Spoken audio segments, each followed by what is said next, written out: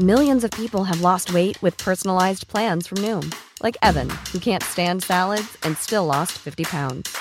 Salads generally for most people are the easy button, right? For me, that wasn't an option. I never really was a salad guy. That's just not who I am. But Noom worked for me. Get your personalized plan today at Noom.com. Real Noom user compensated to provide their story. In 4 weeks, the typical Noom user can expect to lose 1 to 2 pounds per week. Individual results may vary. Hi, I'm Daniel, founder of Pretty Litter. Cats and cat owners deserve better than any old-fashioned litter. That's why I teamed up with scientists and veterinarians to create Pretty Litter. Its innovative crystal formula has superior odor control and weighs up to 80% less than clay litter. Pretty Litter even monitors health by changing colors to help detect early signs of potential illness. It's the world's smartest kitty litter. Go to prettylitter.com and use code ACAST for 20% off your first order and a free cat toy. Terms and conditions apply. See site for details.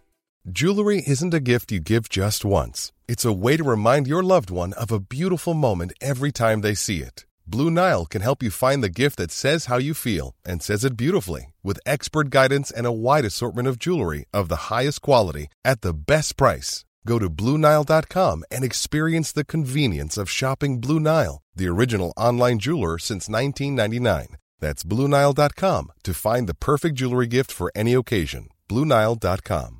A lot can happen in the next 3 years. Like a chatbot may be your new best friend. But what won't change? Needing health insurance. United Healthcare Tri-Term Medical Plans are available for these changing times. Underwritten by Golden Rule Insurance Company, they offer budget-friendly, flexible coverage for people who are in between jobs or missed open enrollment. The plans last nearly 3 years in some states, with access to a nationwide network of doctors and hospitals. So for whatever tomorrow brings, United Healthcare Tri-Term Medical Plans may be for you. Learn more at uh1.com. Quality sleep is essential. That's why the Sleep Number Smart Bed is designed for your ever-evolving sleep needs. Need a bed that's firmer or softer on either side? Helps you sleep at a comfortable temperature? Sleep Number Smart Beds let you individualize your comfort, so you sleep better together. J.D. Power ranks Sleep Number number 1 in customer satisfaction with mattresses purchased in-store. And now, save 50% on the Sleep Number Limited Edition Smart Bed for a limited time. For J.D. Power 2023 award information, visit jdpower.com/awards. Only at a Sleep Number store or sleepnumber.com. Even on a budget,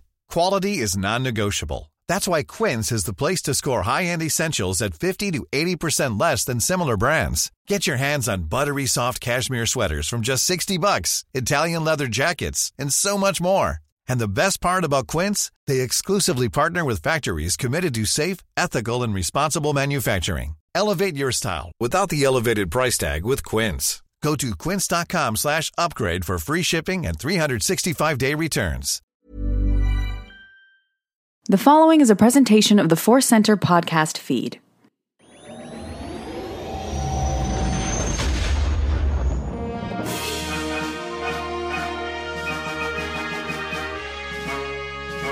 From the center of the galaxy, this is the Force Center podcast feed. I'm Ken Napzok for another edition of The Big Show, the main show, the superstar destroyer of our fleet. This is Force Center, and with me, as always, I am more with them than they are with me now. It's Joseph Scrimshaw and Jennifer Landa. I like your reimagining of the lyrics of I Am the Walrus. Right? Getting pretty close. I am he and they are they. We are them and they are us. We are all together. We are. I had a One with the Force. horrible night's sleep, and this coffee's keeping me afloat. I don't know what it was. Yeah? I don't know what it is. What were you thinking about right before bed? Red Dead Redemption. Oh, there you go. There you go. I've got to stop this game. Yeah, you weren't sleeping. You were riding a horse, getting shot at. Because I've paused the game. Yeah. Story-wise. 88% of the story. And that's a long investment. Yeah. Now I'm just searching for dinosaur bones. Oh, my gosh. I got to get this game. I know. It sounds so good. Oh, gosh. And then I found there's some secret. There's scary stuff. Oh, and I you bet. guys know I get scared Yeah. easily. So there's some ghosty stuff. Oh, There's really? like Are there some ghosts in the old mine shafts? Yeah, they're in the bayou. All There's some right. ghosts. Okay. Have you tried taking their masks off to see if it's just an old caretaker? Would have got away with it. You and the horse. And a secret. lousy cowboys. I won't tell you where if you're going to pledge it, but there's a secret cave where maybe the devil's in it. Ah, nice. And nice. I stumbled onto that at like midnight. Oh my and gosh. I'm extra scared. So that's that so might great. be. I want to go to Devil Cave. It's That literally that. would I'll cause sell me you my night- soul. So we always so I like can to play catch up guitar. on our adventures. That's my adventure. Trying to sleep while That- dreaming of Red yeah. Dead Redemption. That and I got killed by Grievous in Battlefront 2. Oh, nice, Yeah, nice. which is good. Yeah, I made You? some time to play Battlefront 2 Yeah? this weekend. It was great. I got a little bit more quality time with Obi-Wan. So you have Great. Obi-Wan, right? Yeah. You got the credits stored up. Oh, I got a lot of the credits stored up. Okay. Yeah, because I had a while there that I would describe as a problem. We don't need to reflect on that now. I've moderated my use. But yeah, I got to play Obi-Wan Kenobi a little bit more. Yeah. And I got to hear my new favorite thing that he says. You know how they, in the Heroes versus Villains, they react to who they're near. Right. Okay, yeah. And Kylo Ren came up behind me, and I turned around to face him, and then Obi-Wan said, "That lightsaber looks like it was made by a child." Oh, Real burn. salty. Great delivery by James Arnold Taylor. Real salty. Awesome. That is spectacular. Yeah, it's a good one. Yeah, every time. And I was streaming it this weekend when I played it, and people were like, play Heroes and Villains. I just so love Galactic Assault. But I was on the mode Strike, and I finally was on Naboo, and I got to the hallway where the Maul Qui-Gon, and then I fell off the ledge and died. Oh, okay. Yeah, these things happen. I was Obi-Wan in Naboo, in the power generator area, and I was being chased by Maul, Grievous, and Vader at the same time. And it's like, this is Obi-Wan Kenobi's stress dream. Wow. Everything. That's intense. Yeah. Everything. Any other wonderful adventures, Joseph? Oh, just that I saw Spider-Man Into the Spider-Verse. Oh, I want to see Which, that. if people haven't checked it out, I think they should. And as always, it's amazing to see all the connections in pop culture. Right. Because it shares a lot with, like, I think the sequel trilogy of Star Wars. Without spoilers, it is about generational conflict, and the whole movie is about digging down to the core while also celebrating the new. Of like, it so celebrates just the absolute core of why is Spider-Man awesome, but then does it in all these dynamic, exciting, diverse new ways. That's And great. It made me think of Star Wars, and it made me happy. That's great. And of course, it's now being used as an argument against Solo, which Yeah, is I my know. favorite thing. Oh, I know, really? yes. Oh, because of the Lord and Miller thing. Yeah. Yeah, I already had that discussion. I won't say fight. I already had that discussion in my mind. Yeah. Can we all just enjoy things that are good? It's great. It's great. I love that. I won't even get into the. It's the style of humor is great. I don't personally think it would. It's beautiful for an animated Spider-Man film. Yeah. I don't think it would have been a match for Solo. Right.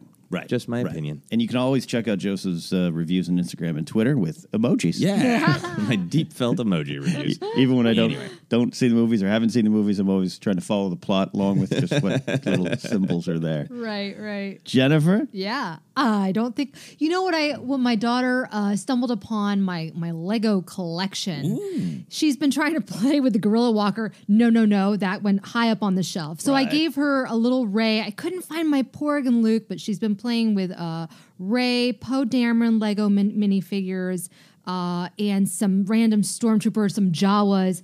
She's having a blast building them. They're having dinner together. I discovered. I was like, well, this is a motley crew. Okay.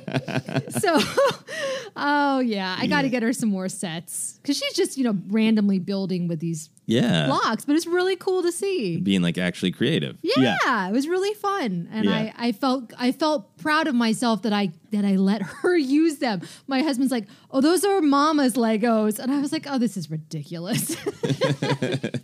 Here you go, child. You face the ultimate challenge. Yeah. Giving the toys to the children. Yeah, Mind of a child of mine. I do kind of miss a tub of random Lego right. bricks. Yeah. Yeah. They're it's fun. good. Yeah, it's great that it could be Vader's castle, which is awesome that I just saw. But I love that it could just be, you can put them together and make anything. Yeah.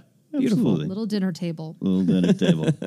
A lot of fun there. We're ready to get into the main topic almost. We're going to talk about casting The Mandalorian, but first I want to remind you that today's podcast is brought to you by Audible. Get a free audiobook download and a 30-day free trial at audibletrial.com/4center. Over 180,000 titles to choose from for your iPhone, Android, Kindle, or MP3 player. A little bit later, we're going to have our 4Center Recommends, an audiobook we want you to check out.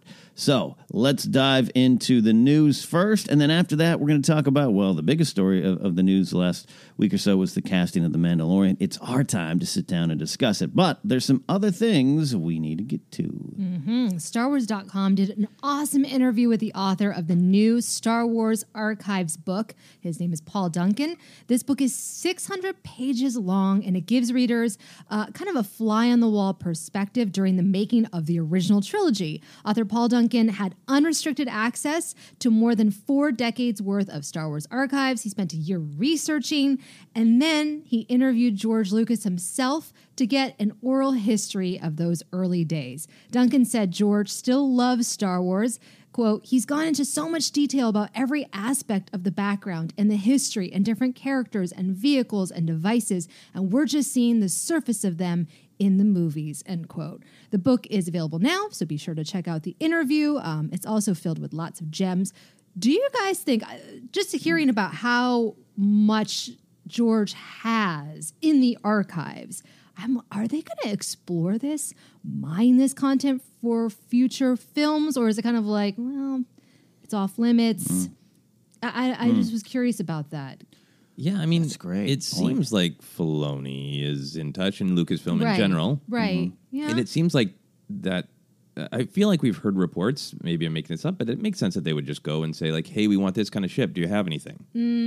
Right. And they're certainly doing that with all of the illustrations, but I can see how them going to George for advice, not like showing George a script and getting his thumbs up. Yeah, right. But just saying, like, we're doing this kind of race. You know, we're finally featuring the Rhodians more. What do you think about the Rhodians? And just getting his brain download. That seems like that kind of thing might go on. Right. Seems possible. He just talked about, the author talked about like the world building that George has done, and really how passionate he still is about Star Wars, which was neat to hear, I guess. I think that's one of it's nice to hear that George still likes Star Wars on any level there, but I love, when you kind of hit those veins and you see clips or read articles where George just has it all in his brain. I love to hearing that, because it's not just that he sat down to write. I just wrote a drag race movie. Let me write a Flash Gordon and move on. Like, this is in him, and it grew. And I was reading it. I stumbled onto something about Darth Maul and his return, and how Filoni was like, that was George's idea, and some of the stuff he had heard before. But to really hear it from Filoni, be like, he was like, I got this. You're gonna love it, but you got to figure it out. Like, this stuff is still in him, in his soul. Yeah. It's him. And also, I thought it was interesting that they're releasing this book. At first, I was like, another making a book. But this sounds like it's like a director's commentary in book form. Add to cart. And already some of those photos, right? The one that got spread all over the internet of Carrie Fisher in her Endor dress with the thumbs up. We're looking like a hitchhiker. How did I must have missed it. It's I missed it because I was looking for dinosaur bones on a video game. I'm going to look that up. If you could find photos of Carrie Fisher, unreleased publicity stills in those caves in Red Dead Redemption. Yeah. Beauty. So cool. Yeah, definitely. Star Wars Resistance is taking a little holiday break, but have no fear, Resistance shorts are here as of December 10th. Just totally sounded like Resistance shorts we can wear. I know. That's exactly right. Good. Yeah, why not? Good holiday gift. As of December 10th, 12 shorts featuring Kaz, Tora, Tam, Flix, and Orca, Hype, Niku, the Aces, and more will debut throughout December on Disney Channel. The Disney Channel YouTube. Star Wars Resistance will return with new episodes in January 2019 on the Disney Channel. What a nice surprise for Star Wars fans. But why do you think Disney did this? And it seems like they're kind of pushing the YouTubes lately, doesn't it? Yeah. Right? Yeah, I think somewhere along the way they must have made what seems like a good decision of, like, if we're going to keep kids hooked, they have to be on YouTube. Several of the Resistance episodes are on YouTube as well. So I think they've just made the marketing decision that's where kids live. If we want to get them hooked on Star Wars young, this is where to be. Right.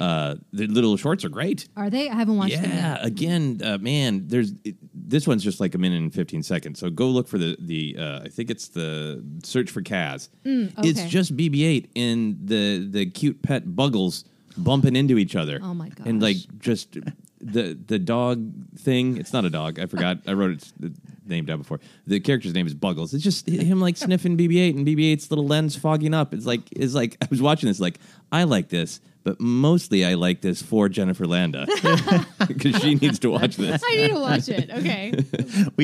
We all have those moments. That weirdo for me in Solo. This and Right. that. Yeah. I still have to check it out. What you're describing is great. What you're describing almost sounds like I need to redo that little cutest moments in Star Wars list I just put together. Put that on there as well. Buggles. Yeah. And as far as the YouTube thing, it definitely seems like they know this is not just YouTube, but the internet in the future. The Galaxy of Adventures things, spearheaded by James Waugh and I think Scott Bromley has something to do with that too. I mean, they know. Yeah. We got to hook them young. Hook them young. Yeah. Get them where they Star live. Wars and cigarettes. Hook them young. It'll be interesting to see when the streaming service comes along and how they're going to navigate that. It does kind of seem like it's two separate things in some sense. Yeah, it seems like maybe they have made that like, okay, we're going to really try to hook the kids on the old YouTube, and then we're going to go for a grizzled weirdos on Disney Plus. Yeah, exactly. For the adults. Yes. So speaking of grizzled, no, he's not a weirdo. But grizzled. I can't do segues. Yeah. Mark Hamill is returning as Luke Skywalker in Episode 9, but right now he is in Prague filming the History Channel's Nightfall. Entertainment Weekly caught up with the actor, and naturally, Hamill shared some new details about Episode 9's script security. He said that they're going to fly the rewrites over with somebody from the company. They'll give him the pages, wait for him to read it, and then take the rewrites back. Obviously, he's not allowed to keep the script overnight and is printed on dark red paper, which if you try to photocopy it would render the pages as black and unreadable. Hamill has already spent a week filming on Episode 9 and will return for more shooting while he's working on Nightfall.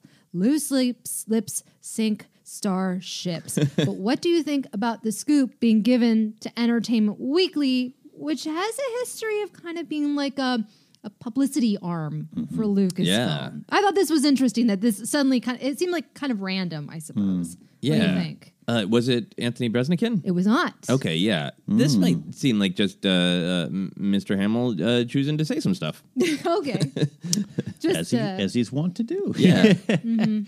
I like. Yeah, he's so great, right? I mean, I love everything he says, and I think this revelation of his shooting schedule is interesting. Yeah. I try never to look into that because a day worth of shooting can be 3 meaty scenes. We don't know, So 3-4 weeks, it's still a lot. But yeah, I don't know. It got me thinking. A week. Yeah. Already. Already. That's a lot. That's a lot. Yeah. I mean. Yeah, a week already and then more unless it's reshoots already. It says the revised lines. Maybe it could be. But he said he hasn't shot most of his stuff yet, right? Right. Which would suggest it is not revisions.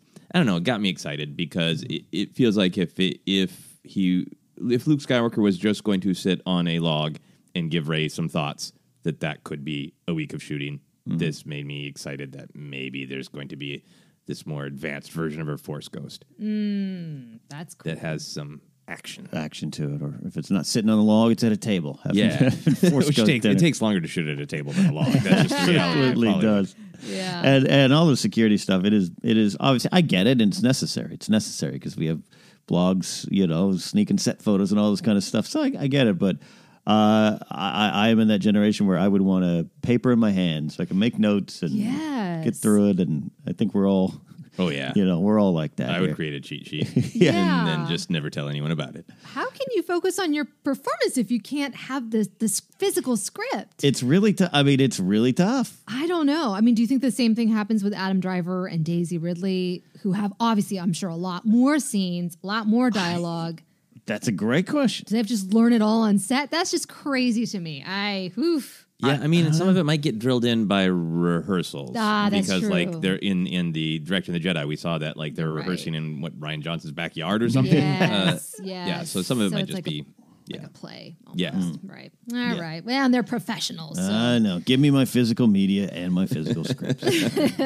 So that's going to do it for the news this week. Hey, short week of news, kind of, in terms of the other headlines, which we go through these weird cycles lately. And it just, when you think We're quiet, and we're going to be talking about Buggles some more in detail. Disney or Iger dropped something even more. I can do an hour on Buggles. I can do it. I can do it. Yeah, I think we need to. We've been doing those deep dives on characters. Deep dive on Buggles. And I was on Twitch the other day kind of asking people, like, who else do you want to see? And some great answers. No one said Buggles, but we're going to add Buggles to the list. You didn't ask for it, but you're going to get it. The story of Buggles. Story of Buggles. Some of the big news was the casting of The Mandalorian. We finally know a lot of things confirmed. We're going to dive into that. But before we do, we want to recommend an audiobook just for you that you can try on us. Joseph, what do we got? We are going to recommend the Solo novelization by Mur Lafferty, because if you're feeling like, oh, it's December, I wish Solo had come out in December, it can come into your ears right now via this magic of audio. Mom deserves the best, and there's no better place to shop for Mother's Day than Whole Foods Market. They're your destination for unbeatable savings, from premium gifts to show-stopping flowers and irresistible desserts. Start by saving 33% with Prime on all body care and candles. Then get a 15-stem bunch of tulips for just $9.99 each with Prime. Round out Mom's menu with festive rosé, irresistible berry chantilly cake, and more special treats. Come celebrate Mother's Day at Whole Foods Market. Hey, I'm Ryan Reynolds. At Mint Mobile, we like to do the opposite of what Big Wireless does. They charge you a lot, we charge you a little. So naturally, when they announced they'd be raising their prices due to inflation, we decided to deflate our prices due to not hating you. That's right. We're cutting the price of Mint Unlimited from $30 a month to just $15 a month. Give it a try at mintmobile.com/switch. $45 up front for 3 months plus taxes and fees. Promo rate for new customers for limited time. Unlimited more than 40 gigabytes per month. Slows full terms at mintmobile.com. Hey, it's Danny Pellegrino from Everything Iconic. Ready to upgrade your style game without blowing your budget? Check out Quince. They've got all the good stuff, shirts and polos, activewear, and fine leather goods, all at 50 to 80% less than other high-end brands. And the best part? They're all about safe, ethical, and responsible manufacturing. Get that luxury vibe without the luxury price tag. Hit up quince.com/upgrade for free shipping and 365-day returns on your next order. That's quince.com/upgrade. Hi, I'm Daniel, founder of Pretty Litter. Cats and cat owners deserve better than any old-fashioned litter. That's why I teamed up with scientists and veterinarians to create Pretty Litter. Its innovative crystal formula has superior odor control and weighs up to 80% less than clay litter. Pretty Litter even monitors health by changing colors to help detect early signs of potential illness. It's the world's smartest kitty litter. Go to prettylitter.com and use code ACAST for 20% off your first order and a free cat toy. Terms and conditions apply. See site for details. Quality sleep is essential. That's why the Sleep Number Smart Bed is designed for your ever-evolving sleep needs. Need a bed that's firmer or softer on either side? Helps you sleep at a comfortable temperature? Sleep Number Smart Beds let you individualize your comfort, so you sleep better together. J.D. Power ranks Sleep Number number 1 in customer satisfaction with mattresses purchased in-store. And now, save 50% on the Sleep Number Limited Edition Smart Bed for a limited time. For J.D. Power 2023 award information, visit jdpower.com/awards. Only at a Sleep Number store or sleepnumber.com. Hiring for your small business? If you're not looking for professionals on LinkedIn, you're looking in the wrong place. That's like looking for your car keys in a fish tank. LinkedIn helps you hire professionals you can't find anywhere else, even those who aren't actively searching for a new job but might be open to the perfect role. In a given month, over 70% of LinkedIn users don't even visit other leading job sites. So start looking in the right place. With LinkedIn, you can hire professionals like a professional. Post your free job on linkedin.com/people today. Absolutely great novel. Check it out. Download your free audiobook today at audibletrial.com/forcecenter. Again, that's audibletrial.com/forcecenter for your free audiobook. I still want to. I'd love to get a chance to sit down with her because that L3 stuff, which was interesting, comfort. That's her profile picture. She said that's her favorite character in Star Wars. Yeah. And I think more what you had said, Joseph, but I think she was making some sort of statement on the character. You know, we never got a chance to come around to this. She said on a panel, I think at Dragon Con, might have been New York Comic Con, but she confirmed that this was her way to process what happened to L3 and that she meant it as a positive. There you go. There you go. Coming to peace. Coming to peace. Yeah. Yep. With Love his it. choice. Love it. So check it out. Check it out. All right. a lot of this, the casting the Mandalorian is a story here. And Joseph's got you come up with some great questions here to really look at this in a different way. But also it's just fun because a lot of this has been rumored. Yeah. This has been a heavily rumored cast. And now pretty much it's all true and we can finally really dive in. Yeah, the actual Lucasfilm announcement was like, all of these rumors, plus a couple of other ones that I think we hadn't heard as much, correct? Definitely. There were a couple surprises. All right, so here's the list in case you haven't been on the internet in the last week. Confirmed, Pedro Pascal is the Mandalorian. And then Gina Carano, that we've heard about as well. Giancarlo Esposito, famous from Breaking Bad and Better Call Saul.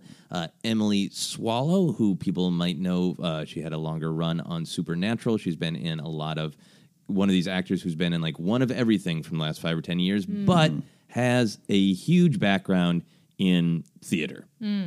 Like she was at the Guthrie in my hometown of Minneapolis, which was like a big, very important theater. Yes, exactly, with R.E. Carl Weathers, who we all know from Arrested Development, and nothing else. Just jokes. Omid Abtahi, who is also one of these actors who has been in 2 to 3 episodes of everything you've seen in the last decade and a half. I knew him from 24, Homeland. He had a stint on American Gods. He also voiced a couple random characters in the Clone Wars animated series, including a Mando Commando. So I thought that was a really cool connection. Oh, that's great. And then Nick Nolte, who we know from Our Dreams and Nightmares and just being imprinted on the American psyche. And I think the real surprise, Werner Herzog, right? Yeah, famous filmmaker and occasional actor. And just generally interesting human being with a focus on, the jokes about the pain of trees and his movies about finding the emotions in many things. Yeah. Werner Herzog. So that is our lineup.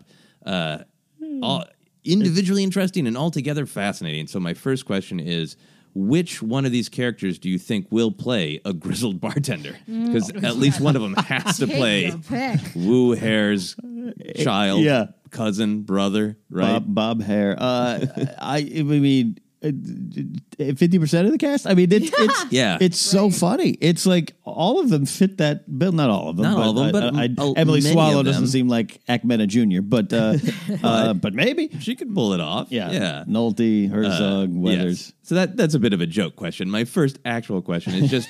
I was ready to really answer. If you have an actual bartender answer, please. I fear no one. I fear too. I'd be mad if there's not a bartender. What are your general reactions to the cast, and who are you most excited about or for? Jennifer? This is like, it's just random. And I guess what I've immediately thought of is, okay, put this in perspective. We know there's going to be a lot of CGI characters, or at least that's kind of what's been teased. Yeah. Some aliens. So I'm like, these are probably the voices. Like we're not going to be seeing them on screen. How many faces are we going to see? Right, exactly. So then when I start narrowing that down, I'm like, well, all right, I am interested. I'm really excited about Pedro Pascal. I think he's going to be great. I love Giancarlo Esposito. He is amazing, obviously, as Gus Fring in Breaking Bad. Yeah. Obviously, Better Call Saul. Emily Swallow, I looked her up and I was like, oh, she's a solid actor. Yes, she is an actor. She is an actor, and that got me excited, even though I'm not familiar with her. Carl Weathers is a legend, and I was looking online, and there's a lot of men who have strong reactions to a lot of these. So it's interesting because I don't have as much connection to it, but I'm intrigued. Okay, yeah. How about you, Ken? Who are you excited by? General reaction? Well, as you know, a Game of Thrones nut, Pedro Pascal in Star Wars. Wow, I mean, couldn't top that. Then Carl Weathers got cast, and I mean, it's Predator, it's Rocky, right? It's Happy Gilmore, right. Yeah. For me, then Arrested Development just took him to a new level of this weird cult of Carl Weathers. Yeah, he doesn't get fully appreciated as a sort of I want to say like a rock type persona who is basically the thing that he is, and then also successfully parodies the thing that he is without undercutting any of his own dignity. Yeah. You know, Yeah. he's just like, even going back to being like Action Jackson, Right. You know, of just like, he is both an action hero in this really charming joke of an action hero. Yeah, and exactly right. It doesn't seem like it's pandering or taking away. Just it's him having just fun. It shows personality, and layers. So I am legitimately really excited. Nolte's weird, Herzog's weird in a good way. The characters, I'm one of the only people who've never seen Breaking Bad, but everyone's really excited for Giancarlo Esposito. So, and even Gina Carano, who I know isn't as strong performer as maybe some of the other ones, her presence and what she's done and what she could bring is what we think the character, and she could be the bartender. Yeah, you know, who let's not typecast her as a big baddie. You don't have to be grizzled at 10 bars. Yeah, exactly. She could be different. So. I am stunned in a lot of ways by this cast. It just continues. It changes what I thought of the show, right? And we're gonna dive into that. But it's like now I just almost don't know what I'm expecting. Yeah, I think that's what excited me the most. Is it felt like Jon Favreau was a kid in a candy store. Yeah. But instead of a kid going, "Ooh, I get to have lemon heads and red tamales," he's like, "I get to have this legendary actor and this person you would never expect, and this person who's an amazing performer that you maybe haven't heard." Like, he's just getting to have everything. The fact that it does tilt so much to grizzled, been there, done that, hard luck, dangerous types, makes me really excited for like the story that we're going to get about the state of the galaxy. And I know it's already been stated that it's a Western and it's on the edges, but I'm hoping that we get some real political perspective from people who are like, yep, the Empire was rough, but that new Republic is playing with kids' gloves and they're not reaching out here, or even a perspective of this new government thinks so highly of itself. Why isn't it getting out here and helping us? Right. But just all of the political possibilities from the fact that this looks like a cast who is going to be going through some hard times. Yeah, it's a cast that has been there, probably going back to the Clone Wars. You know, that's intriguing to me. That you can get all that history, and not that it's going to tie all 6 of the films, none of that kind of stuff, but just like, there's going to be stories in each one of these characters' eyes, and that's exciting. Yeah, and they're going to have to have an opinion about the New Republic, which is so fresh and juicy, and I hope they do. And beyond that, I'm excited. Same thing for you. I'm really excited by some of the just acting chops. That these are really seasoned actors, which makes me feel like that's going to be fun and funny, but some nice depth to the show and the scenes. Can I also just say what would surprise me is that you have the biggest names in Hollywood, A-list actors who have wanted to be a part of Star Wars, right? So when I saw this, I'm like, they're seasoned, they're cultural icons, but I wouldn't necessarily call these actors A-list. So to me, that makes me think there is a reason why they were chosen. There is something specific to these actors that they are bringing that an A-list actor is not going to bring, or perhaps would even take away from these characters. And that kind of gets me excited, is because obviously there's a reason why they're bringing in Nick Nolte and not a quote unquote A-list more hot actor. Yeah. You know? Like Bradley Cooper would probably do a great job as an actor in any Star Wars thing, but it is fun to think of like, I can cast anyone. Bradley Cooper, Nick Nolte. Yeah. That's the way to go. It's funny to think too, if this was made in 1995, Nolte would be the Mandalorian. If it was made in 85, Carl Weathers would be the Mandalorian. And maybe that's part of the story. All been the Mandalorian. Yeah. Oh man, that's so awesome. So I want to talk a little bit. We touched on it.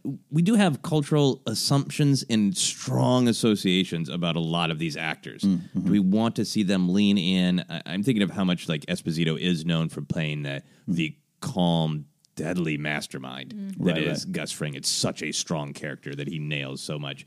You know, it is honestly hard to hear Carl Weathers without making the "you got yourself a stew" joke from Arrested Development. There's all of these strong associations. You expect Werner Herzog to say weird, poetic, beautiful, horrifying things. How much of all of those stereotypes do you want to see leaned into, acknowledged, or do you want them ignored, broken? Going back to like the Carano thing, like I think I would want her to get in a big fist fight and be like, that's because she's an MMA fighter. Yeah. So I tend to lean, and again, I'm not familiar with Esposito, what he's done on Breaking Bad, so I don't have that expectation, but I could see that's what you almost might be disappointed if that's not what you're getting. Yeah. But like Jen just pointed out, they're all cast for some reason as actors. So I almost want to just But see, then if I don't get a weird monologue from Herzog about the ways of the Force or something, Yeah, and then like, well, why cast him, right? Why cast him? Yeah. How do you feel, Jennifer? I think that's exactly, when I look at this cast, they're not the chameleon type of actor like a Cate Blanchett or Nicole Kidman, where they morph into these characters and so that you don't even really know who they are. Like, we know what Carl Weathers brings. We know what Werner Herzog brings. The only one where I'm like, oh, she could maybe like shapeshift into something else would be maybe Emily Swallow. Yeah. Or no, I think even Omid Abtahi, I think that they all have a type. And I think that that's why they cast him, because they want them to lean into that. Yeah. Because only these people can bring what they bring. Yeah, and Omid Abtahi has pushed his range. I mean, he often does get cast as like the well-intentioned person who doesn't have a lot of physical, strength, but is, has a strong moral core. But he's played lots of different types, so maybe a little bit of flexibility there. But you're right, like Nick Nolte is not going to be like, hello, I'm, a respected senator from the New Republic. He's going to be. Yeah. He's got to be just some rat in a dive doing something weird and awful, right? With that hair from his arrest. And Pedro Pascal is another example of, he's a great performer and a great actor, and it's great personality. I'm not familiar with Narcos as much. I know what it is and everything in the story, but I don't watch. I just don't watch a lot of things I watch gardening shows. But I'm expecting the Red Viper, and that might not be what is good for me. Yeah. I should just release the reins a little bit and anticipate responsibly instead of speculate responsibly. Yeah, because if it's not the Red Viper and I'm like waiting for Oberyn Martell in space, then I might be not disappointed. But how do you feel about that with Pedro Pascal in particular? Yeah, I am excited because I think he is going to be a little bit of what we saw in Game of Thrones, but I did see a little bit of his performance in Narcos. There's a toughness that he can bring, but I want him to also bring that charm, because I think to be able to navigate as a Mandalorian throughout the galaxy, you're not just going to rough up people. Maybe you might use your words to get what you want. And I hope he leans into that. Yeah. Too. Because he's so good at that. Yeah. I hope he has a little bit of that element of like tough luck. Yeah. Like, oh man, the galaxy's hard, but I'm getting through it and I'm sticking to my principles. In Oberyn, obviously, famously, he's cocky. Yeah. And daring. Yeah. And it'd be fun to see him have all that charm, but still play it a little bit like, I have to get into another fight. Not like Oberyn is like, foolish idiot, you want to fight me? Okay, I'm going to dance around and laugh at you while I easily kill you. You're like, yeah, I'm going to stab you in the hand with a knife. Yeah, and Pascal owns that season 4 Game of Thrones. He owns every line. So good. It's just one of the best performances I think I've ever seen, and many people have ever seen. So I'm so excited. But yeah, maybe there's something different. I just think it's set up as a Mandalorian Boba Fett type. We hear that, and Boba Fett, of course, says 4 words in the movie. So yeah, I want more than that. But yeah, good question, because it challenges our expectations for these characters. Yeah, it'll be really fun to see how they balance that. And speaking of balance, how do you feel about the gender balance? Obviously, this is a really exciting cast. There is diversity in it, but only 2 women, right? I didn't suddenly lose the ability to count. Only 2 women. Do you think this is the whole cast, or do you think, like with a lot of things Star Wars, the gender balance is coming a little bit later once the cast is filled out? I don't think this is a full lead cast. I mean, Bryce Dallas Howard is not only directing, but I believe she's going to be in it as well. Okay, and yeah. That's been one of the rumors, right? It's been one of the rumors. Yeah, one of the rumors. But so we'll see. I don't know. Yeah, I don't know. I do think about The Force Awakens and with Lupita Nyong'o and Gwendolyn Christie, who were announced later. Yeah. Obviously, Phasma was not as big of a role as I think we thought she was going to be. I am a little concerned. Going back to Narcos, I'm loving Narcos Mexico right now. So good. Diego Luna is amazing. But that show really only has like 2 supporting female characters. And it doesn't bother me, but the reason why it doesn't bother me is because it's based on like historical events. And so to me, it makes sense. But I see this and I'm like, oh, you guys, you missed an opportunity.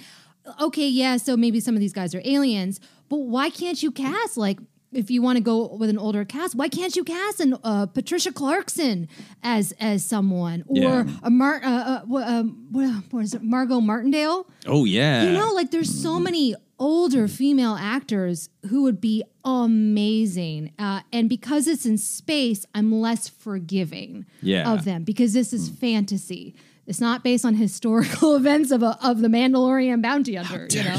Yeah. So give me something new and innovative. But I'm going to give him a pass because of Bryce Dallas Howard, and I'm going to wait and see. I'm optimistic.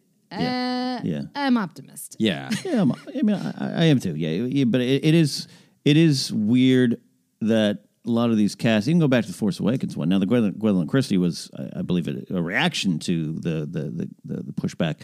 Not a reaction, but maybe a correction to is more the term I would use. But it seems weird that any production wouldn't go, here's our 40 main players, but that's just kind of the way of it. Maybe they just got sick of the rumors and like, fine, these people have all signed on the dotted line. Let's announce them. Yeah, it could be something about that too. Yeah.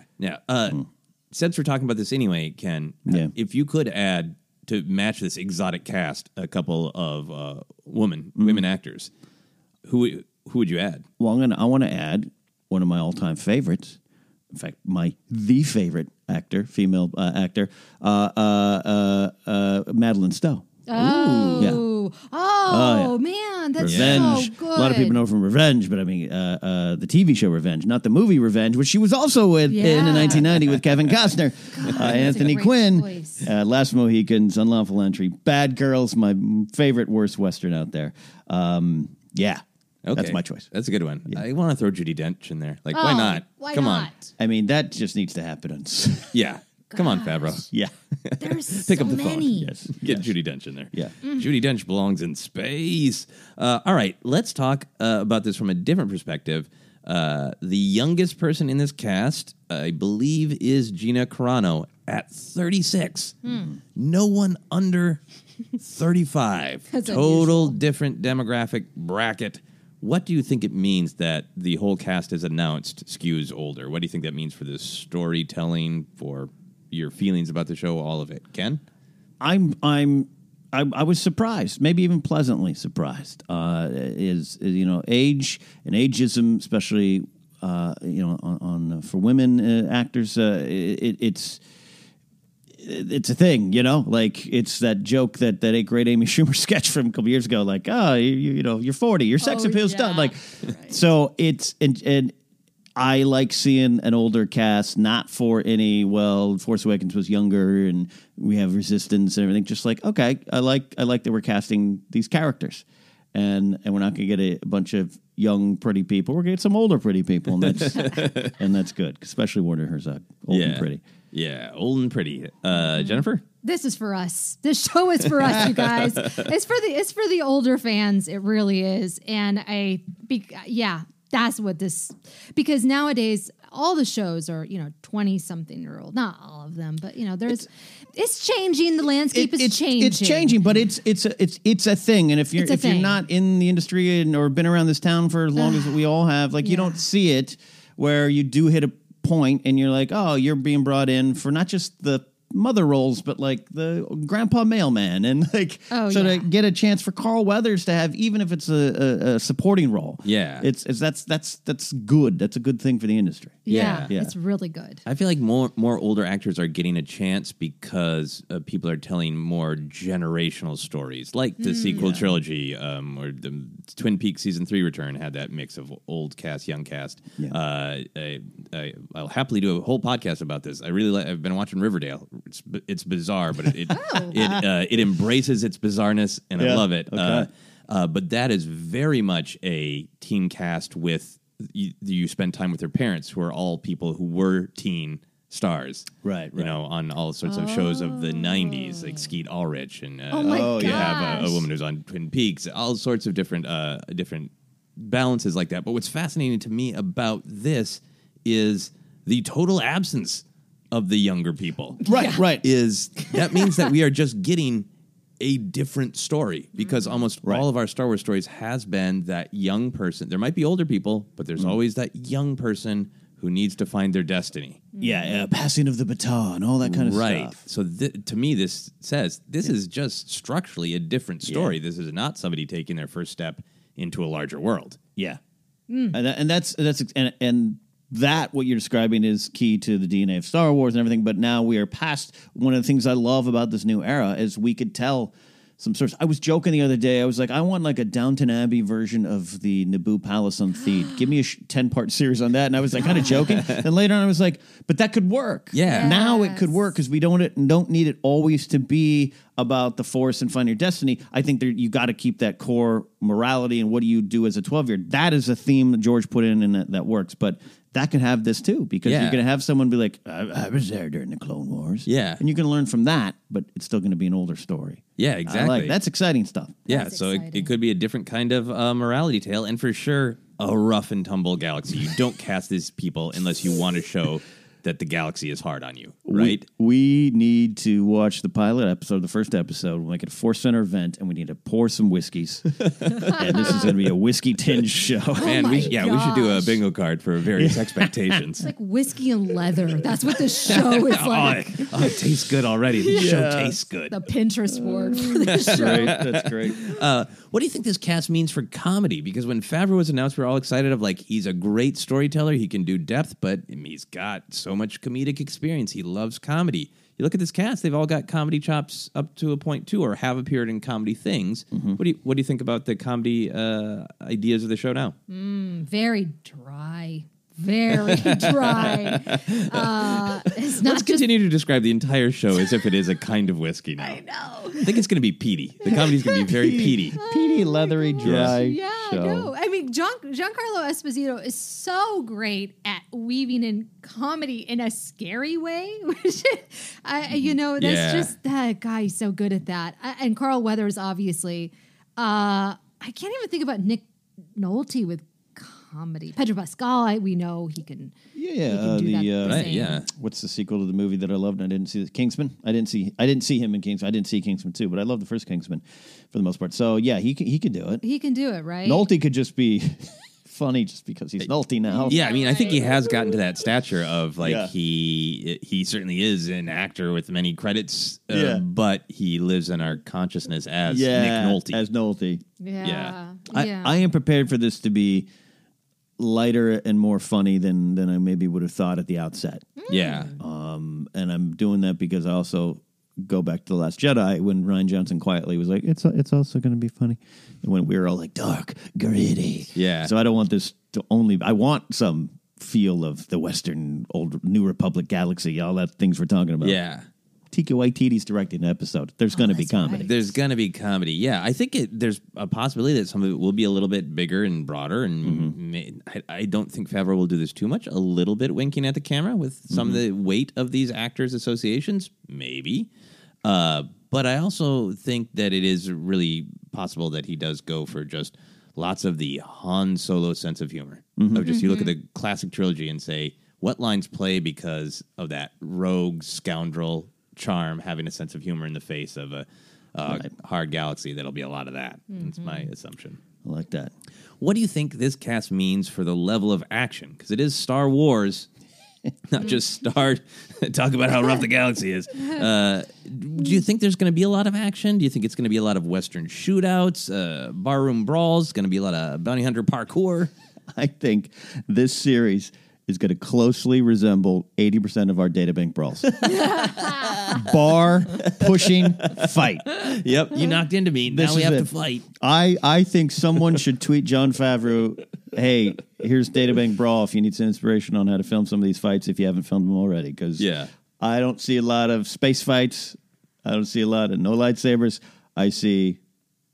You pushed me, and we're going to fight. You're going to get punched. You're going to get kicked in a bar. What do you think, Jennifer? Yeah, I think because Gina Carano was one of the first people announced, to me, I'm like, oh, well, obviously they're going to use her background, her martial arts background, boxing background. MMA. Yeah. So, yeah. All of the above. Yeah, all of the Everything above. you said. Yes. Yeah. I think that's going to be huge. And I think she's going to action. beat the crap out of Nick Nolte. And that's going to be her strength. Be awesome. That's what she's going to bring. That's going to be really unique. Yeah, I mean, and that goes back to Joseph's other question. Is like you have her, and Haywire, or they dubbed over her voice and everything, she's still fighting. Deadpool, she doesn't say much, but she's still fighting. And that's one of the reasons you would bring her in. Because she's got skills. I used to root for her when she fought. So I want to see that. And I want to see Weathers versus Nolte. Oh, yeah, man, that would be amazing. Yeah, I think there's going to be some shootouts, some barroom brawls. I think Western-type violence, maybe a chase. Some speeders. Yeah. Some speeders. Speeders yeah, like classic horse chase, but one of them's on an Eopie. That'll be great. Looking forward to it.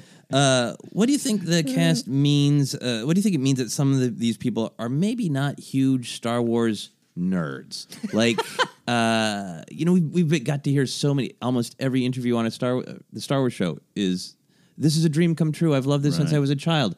I don't think Nick Nolte knows what a Wookiee is. Like, I mean, I could be wrong. I don't think you are, but I think they might know them or like them or appreciate them as film. Yeah. Like Werner Herzog, it wouldn't surprise me if he has an opinion on what they mean in the history of film. Yeah. But I don't think he is out there, talking about whether the Holdo maneuver breaks the logic of Star Wars canon, Which it doesn't. But I would love if it was revealed that, like, Herzog has his own version of Rancho Obi-Wan downstairs in his basement. Total Star Wars. These toys mean so much. Yeah, like some of them might be huge fans, but not... Omito Atabi tweeted out, "Look, Mom, I'm in a Star Wars," which is interesting because he was already in one. I didn't know that, the Clone Wars thing, but he was excited. It's interesting. I don't need... who I need to be a fan is Jon Favreau. Yeah. And that's clear. I love everyone. It's weird. We do get oddly disappointed. We've talked about Taylor Gray when he first got Ezra. He wasn't a Star Wars fan. And I remember Maude Garrett interviewed him at that Comic-Con with 2014, and she came back to me, and we were still doing Jedi Alliance at the time. She's like, he doesn't know Star Wars. He's not a fan of Star Wars. And Maude and I were discussing, like, hey, it's fine because he still did a great job, and he grew into a fan. Yeah. Tia Sakar, I think, grew into a fan. So, and I heard I knew someone who knew someone who knew someone who knew Felicity Jones, who was like, I guess I'm doing some Star Wars film. Yeah. But I still think she brought it as Jen Erso. So it's weird. We want them to be fans because we want them to respect it, but they could grow into it. Yeah, yeah. How do you feel, Jennifer? I think I've moved past the idea of having to cast someone that is a fan. I think more importantly, I want them to respect the material. Yeah. I don't want them to feel like, some stupid Star Wars thing I don't have to give my best. I want for them, even if they don't know what whatever is, I want for them to treat this material as if it was, I'm sure as great as it is, as Jon Favreau has written it. Treat it like an Academy Award performance. Give your best, and that's all I care about. Nick Nolte doesn't need to know anything. No. Yeah. Just show up, do your job. Stephen Delane is like, he did Game of Thrones for money. He didn't care one thing about it, and he's like one of my favorite characters. And he'd ask Liam Cunningham, Davos, the book guy, hey, what does this mean? Yeah. And he still brings his performance. And who is he? Stannis. Baratheon. Oh, okay, yeah. It's like... And I think he's just as grumpy in real life as he is to Stannis. But they're professionals. Yeah, right. But it's an important question for Star Wars fans. Yeah, and I think I think Jennifer, you nailed it. Of like you don't need to know it, you just need to respect it, and you need to not be dismissive, right? Exactly. Right. And I think all these people have signed on because they like Jon Favreau. They probably like the material, and I think they are going to all give it their all. And I think a fresh perspective is good. Yeah, and I don't want to labor on this, but Tony Gilroy, who comes in and saves Rogue One from all accounts and gives a great third act. I don't like that he kind of almost brags that he doesn't like Star Wars. Yeah. It rubs me the wrong way. Oh, yeah. No, and I normally really like his work. And honestly, it put a ding in, like, I don't know if I'm as excited to see your next movie to have that dismissive attitude. Yeah. I didn't care about Star Wars, so I could kill anybody. Like, okay, pal. Hold on. Yeah. Yeah, I mean, it is. It's exactly that. Like, as I go back to, and then I'll move on. Like, Wrath of Khan, famously, the Nicholas Meyer didn't know Star Trek, and everybody was really upset. But he saved the entire franchise because he came in wanting to learn and say, "What does it mean?" Now, I'm going to take it in the direction that I think is best, but I have respect and I want to learn what this Star Trek thing is about. Great, and there's the difference. Yep, respects. Anyway, moving on. We've talked about this a little bit, but do you think this is an ensemble? Because we could be leading ourselves down the wrong thought prediction path. Or is this mostly The Mandalorian, and these are all guests of the week? And Carl Weathers is going to be in 2 episodes. Nick Nolte's going to be in one 5-minute scene. I think I'm expecting more guest of the week. Yeah. Arcs. Yeah. Jennifer? Yeah, definitely guest of the week. The only way I could see this cast being an ensemble is with a lot of aliens and CGI. It just, no. Like the room would explode if they're all in it together? Yeah, it's a lot. It's a lot of personalities. It's a lot. It's like the, what was that? The one with all the action stars. Oh, The Expendables? The Expendables. It's kind of like that to me. You know, I mean, like, some of these casting choices, yeah. So I think that they're guests of the week, and there's more guests to come. Yeah. There's more surprises. I'm looking forward to. Yeah, I find myself thinking of the first season of Firefly and the only season of Firefly. I'll correct myself there. Sorry, don't want to get anyone excited that there's a secret second season that only I know about. In your head. I mean, it's not that long, but they establish very quickly that this is this hard luck group of people trying to get by in the galaxy, and they meet, like a crime boss early, and they cross him, and then that boss comes back, and like it's a very short season, but lots of recurring characters. And I wonder if that's going to be it. Like, you piss Carl Weathers off in episode 2, you got to deal with him in episode 8. That makes totally sense. on board for that. Yeah, that's what I'm hoping for. All right, so wrapping up our conversation with a couple of fun questions. If one of these actors was going to have a lightsaber, which would you pick? Now, you can answer that as the character they're playing, or if in real life one of these actors had a lightsaber. Any way you want to answer. Oh, man. I was going to say Werner Herzog, but I'm going to answer it seriously. Ooh, okay. Actually, that's an option. I don't know her. I don't know her work, but what you guys have described, I'm going to go with Emily Swallow. Ooh. Simply because if she is a Jedi who was hidden, or a Padawan who never came to be a Jedi and had some kind of conflict or something, she seems like from the outset she could be someone who's got some of that depth, that tortured conflict. I don't know if I was a Jedi or I want to be, but I have this lightsaber. Nice. Oh, Jennifer? Emily Swallow is the most natural choice for me, but what about Giancarlo Esposito? Maybe he started off as a Jedi and now he's a fallen Jedi and he's become a Sith. Oh, yeah. I don't know. I just think there's a calm that he brings, calm energy that I think would be very striking to see him holding that lightsaber. Yeah, that would be terrifying to see him with a lightsaber. I know. In such a good way. Yeah. Yeah. A spice dealer with a lightsaber. Yeah, that makes perfect sense. I don't know if there's going to be a lightsaber. It seems like this might be one of those no, I'm going to do it without it. But I do like the idea of maybe it's not even any Force user. It's just somebody who's found one of these weapons that survived and is selling it or using it to scare people. That's actually a great answer. That's a great speculation because I think of like the sergeant from Scar Squadron in the comics who has a lightsaber. Yeah. He's a big, gruff stormtrooper and he has one. Yep. Because it's a weapon. Yeah, it's a weapon. You saw Finn use it like a weapon. Right. Not as advanced as a Jedi or a Sith or a Force user. So Nick Nolte with a lightsaber. I mean, come on. That would just, even if he has dangerous. it's very dangerous, right? Yeah. Yeah. You're going to hurt yourself, Nick Nolte. You want to? I'll give you a haircut. I got this haircut. You mean a lightsaber? No, I use it to cut hair. Just see him like jabbing, like how Rey kind of did in the Force Awakens. Oh, yeah. Kind of like that, those moves. Proof she's related to Palpatine. Yeah, the Nolte Palpatine poke, for sure. All right, final question. If you could cast Werner Herzog as any Star Wars character type or alien, who or what do you pick? Who or what do you want Herzog to be? See, I could see him cast as some sort of Bendu-like character, right? Yeah.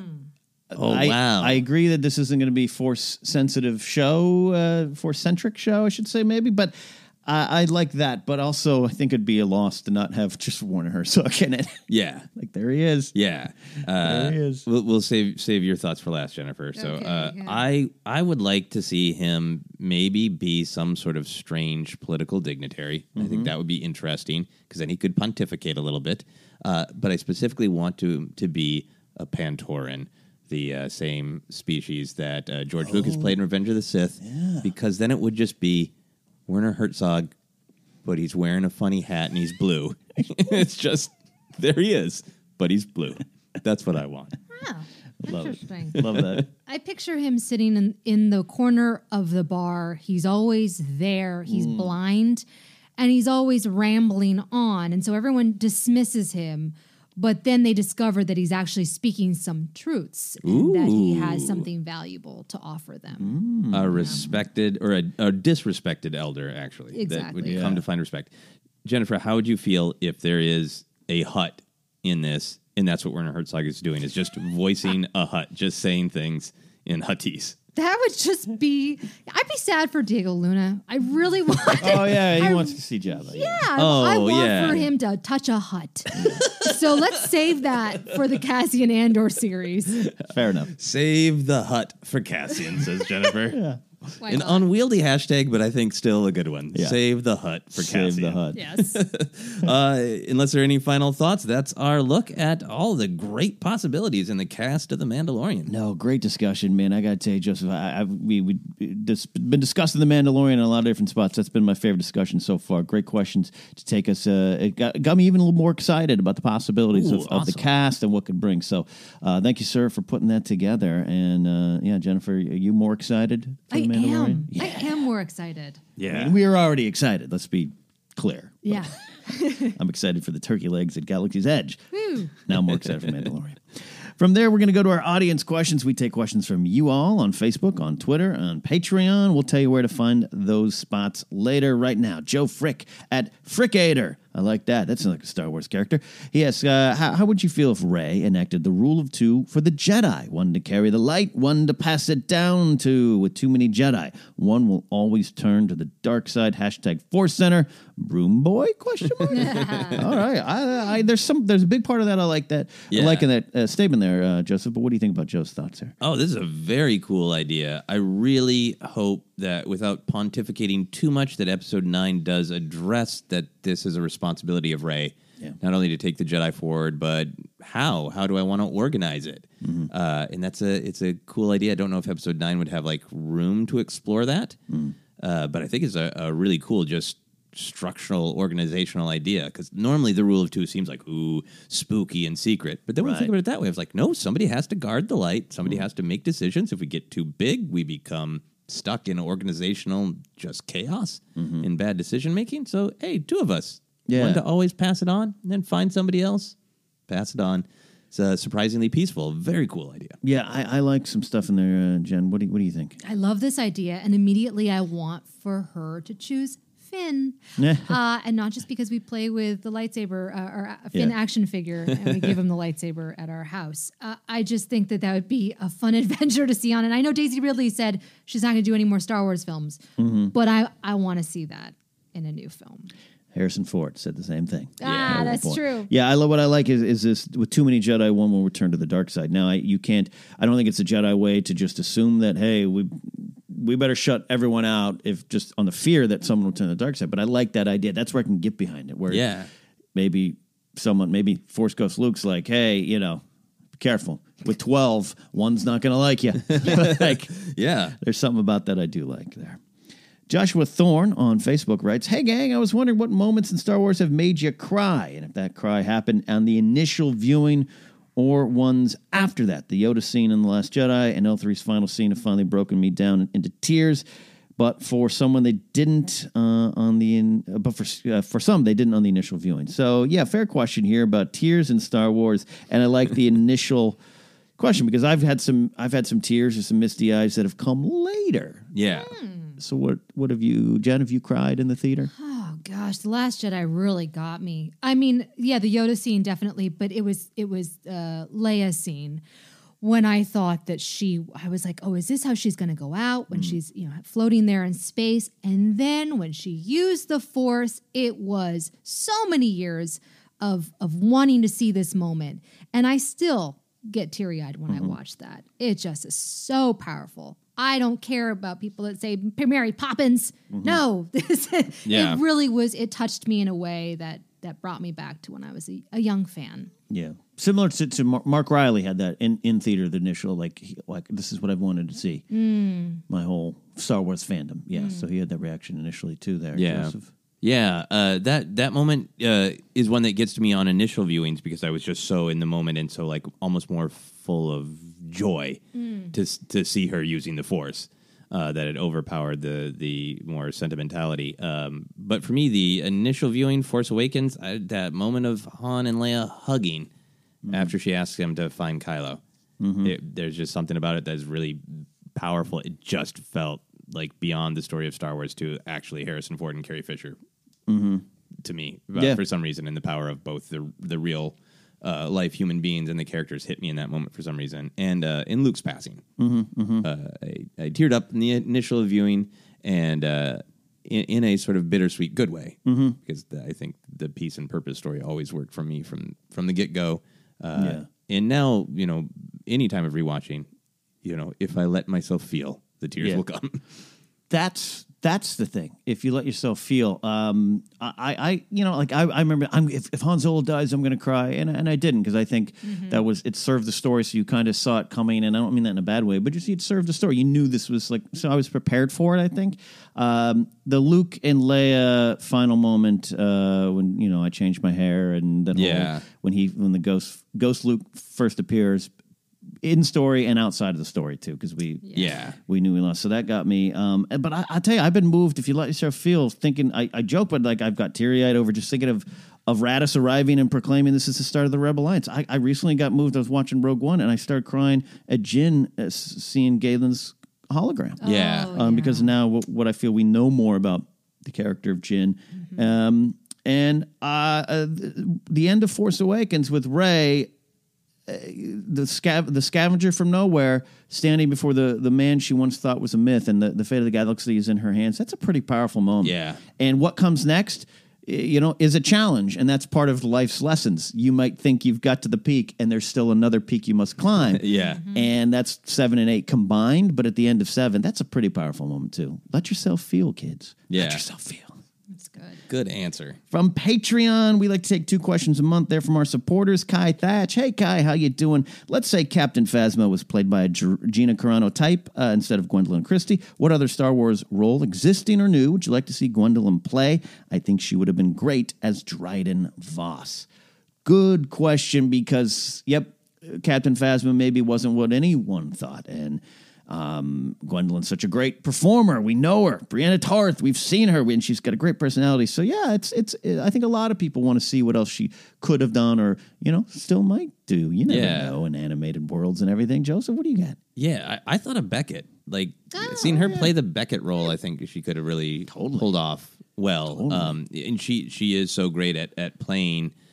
Brienne is obviously a character of the light, but is still very sort of rigid and imperious of I have my duty and I'm going to stick to it. And that's obviously the little bit of Phasma we get that rigidity. And I think that she is capable of playing someone a little bit looser and sarcastic. And I would love to see that side of her in Star Wars.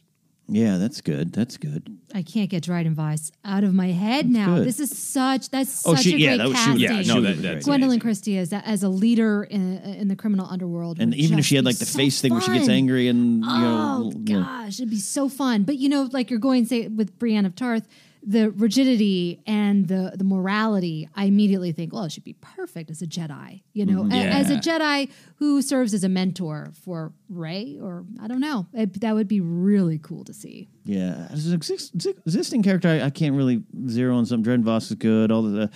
I wouldn't mind seeing her as an original trilogy Imperial officer. Oh, right.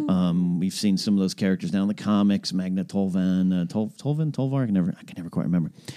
She ran Edu and then forms this, relationship with Afra and everything, something like that, where she is. We see her face, no masks. She's still got that tall, imposing Imperial oomph behind her, but then she could talk back. I could see her talking back to Vader. Nice. All right, Kai, great question. Sam Stabel writes, do you think it's possible Lucasfilm/Disney would ever consider updating the CGI effects in the prequel trilogy or the special editions of the original trilogy and not actually changing anything else about them? Would any of you at Force Center be into that? Or have they been tampered with enough? Thanks for all the content. No, so thank you, Sam, for listening. P.S. When do we get a Star Wars Twin Peaks crossover episode? Well, Joseph, we'll start there. When's that happening? When the people demand it. We did do an episode quite a while back where we compared Star Wars to other things that we loved. I compared it to Twin Peaks. I think, Jennifer, you talked about Disney. Ken, I can't remember what of your many interests. It was probably something stupid. I think it was Game of Thrones. Probably Game of Thrones. I don't think it was Young Guns 2. I would have remembered that. But I do love Twin Peaks, and it's great to hear from another Twin Peaks fan. And I do think there's really cool crossover. So maybe we'll find the right Force Center episode to talk about those cool thematic crossovers. As far as CGI changing it, that's a great question. I just saw someone tweet the other day, and I got it. I got where they're coming from. It was a little aggressive, but they were like, with all the change in TV technology, it's how you watch it. I just can't watch the prequels anymore. And I understand it. Boss Nass is looking more and more like a Hanna-Barbera cartoon. As 4K TVs and everything come in. Yeah, I mean, for sure. He looks like the Penguins dancing with Dick Van Dyke and Mary Poppins. Those look pretty good. Yeah, but the Penguins are not supposed to be photorealistic. It's a compliment to the Penguins and an insult to Boss Nass's backside on his robes in particular. I mean, I'd be okay with this, Jen. No. I don't think it will happen. No. But Jen says no. I'm like Gary Kurtz. I like the idea of preserving these films as a piece of film history, right? I like that. They're little time capsules of where we were. I don't think it will happen also unless George wants to do it. And I just think Disney doesn't want to open that can of worms. Right. They don't want to go down that road. And I don't think George is itching. Maybe he is itching to do it, but Disney's not going to open the door. I don't know that they would ever do it, but a thing that I would find perfectly interesting is what the classic series of Doctor Who does is for some episodes you can watch it with certain shots being new digital things. Oh, okay. And they're kind of just to test and to play around and because the Doctor Who, the DVDs and now the Blu-rays have always been really like, we want to throw a bunch of fun content in there. So that would be fun if you can, because then you can just watch it in isolation. So you could just say like, I just want to watch all of the altered shots from Phantom Menace, or you could say I want to watch it with the altered shots inserted. It's a lot of time and money. Yeah. So unless it does get to a point of where like Star Wars has been a little quiet and they really want to sell us all the movies again, that might be a way to do it. But to me, I like that. I would like it if it was an option. I don't need the movies to be updated again. Yeah. I mean, as someone who owns the DVD and has the puppet Yoda in Phantom Menace still, trying to correct that. It's a good idea because I think I always go. People are like talking bad about the prequels. I do go to that Sam Jackson moment where he's clearly on a soundstage and not the sands of Geonosis. It does stand out to me. And a lot of the stuff does, and maybe the prequels would be appreciated different if the clones looked real, all that kind of stuff. But that's a can of worms that I don't think they want to do. But Sam, great question. Kai, Joshua, and Joe as well. Thank you so much. If you have a question, want to reach out, or thoughts on today's episode and your expectations for The Mandalorian, several places to do it. Go to Twitter at Force Center Pod. Facebook page is Force Center Podcast. We do have an Instagram page. I swear I'm going to start posting more from it. We have a website, forcecenterpod.podomatic.net, a one-stop shop where to find our stuff, including TeePublic, where tpublic.com/user/Force Center. You can get a Force Center shirt, sticker, coffee mug. Tweet us pictures of your merch, and we'll share it with the world. Podcast available in a lot of places like Podomatic, iHeartRadio, Apple Podcasts, Google Play, Stitcher, and TuneIn. And on Patreon, you can support us and help us reach our goals if you so choose. Right, Joseph? That is right. We are still building to some fun new goals, and we got some shiny new things coming in the new year as well. So if you want to help us reach those goals and keep the podcast going, you can go help us at patreon.com/forcecenter. Absolutely. We would be remiss if we didn't mention our YouTube page, which is growing, and on December 26th, I believe, or so. Yes, we have a surprise. We have a surprise for all of you. So stand by. If you haven't subscribed, just give it a subscribe, a like, all those kind of things. We are trying to break the algorithm, break through the ceiling of the algorithm on YouTube. So follow us over there as well. We are almost out of here, but before we do, we like to say goodbye and let you know where you can follow us in the non-Star Wars world, which is often the Star Wars world. Jennifer, where are you at? You can find me on Twitter, Instagram, Facebook, talking about Star Wars. What else? Talking about Star Wars and being a mom. Those are my two things. At Jennifer Landa. I forgot to say where. Very important. Oh, boy. Very important. Joseph. You can find me on Twitter and Instagram is at Joseph Scrimshaw. You can check out my website, josephscrimshaw.com, for shows and comedy albums. I have a holiday comedy album if you want to get in the mood for the holidays. And I have a New Year's show on New Year's Eve. That's all info on that is my live shows page on josephscrimshaw.com. Absolutely. Check it out. You can follow me at Ken Napzok across all social media platforms, including the new podcast version of Motivations with Ken, because why not have a ninth feed of podcasts out there in the world? Go to knapsackfiles.podomatic.net for more information. That is it. We're going to have a big holiday Q&A next week. Wow. let's get ready for Werner Herzog in the corner of that space cantina. We'll see y'all next week on Force Center.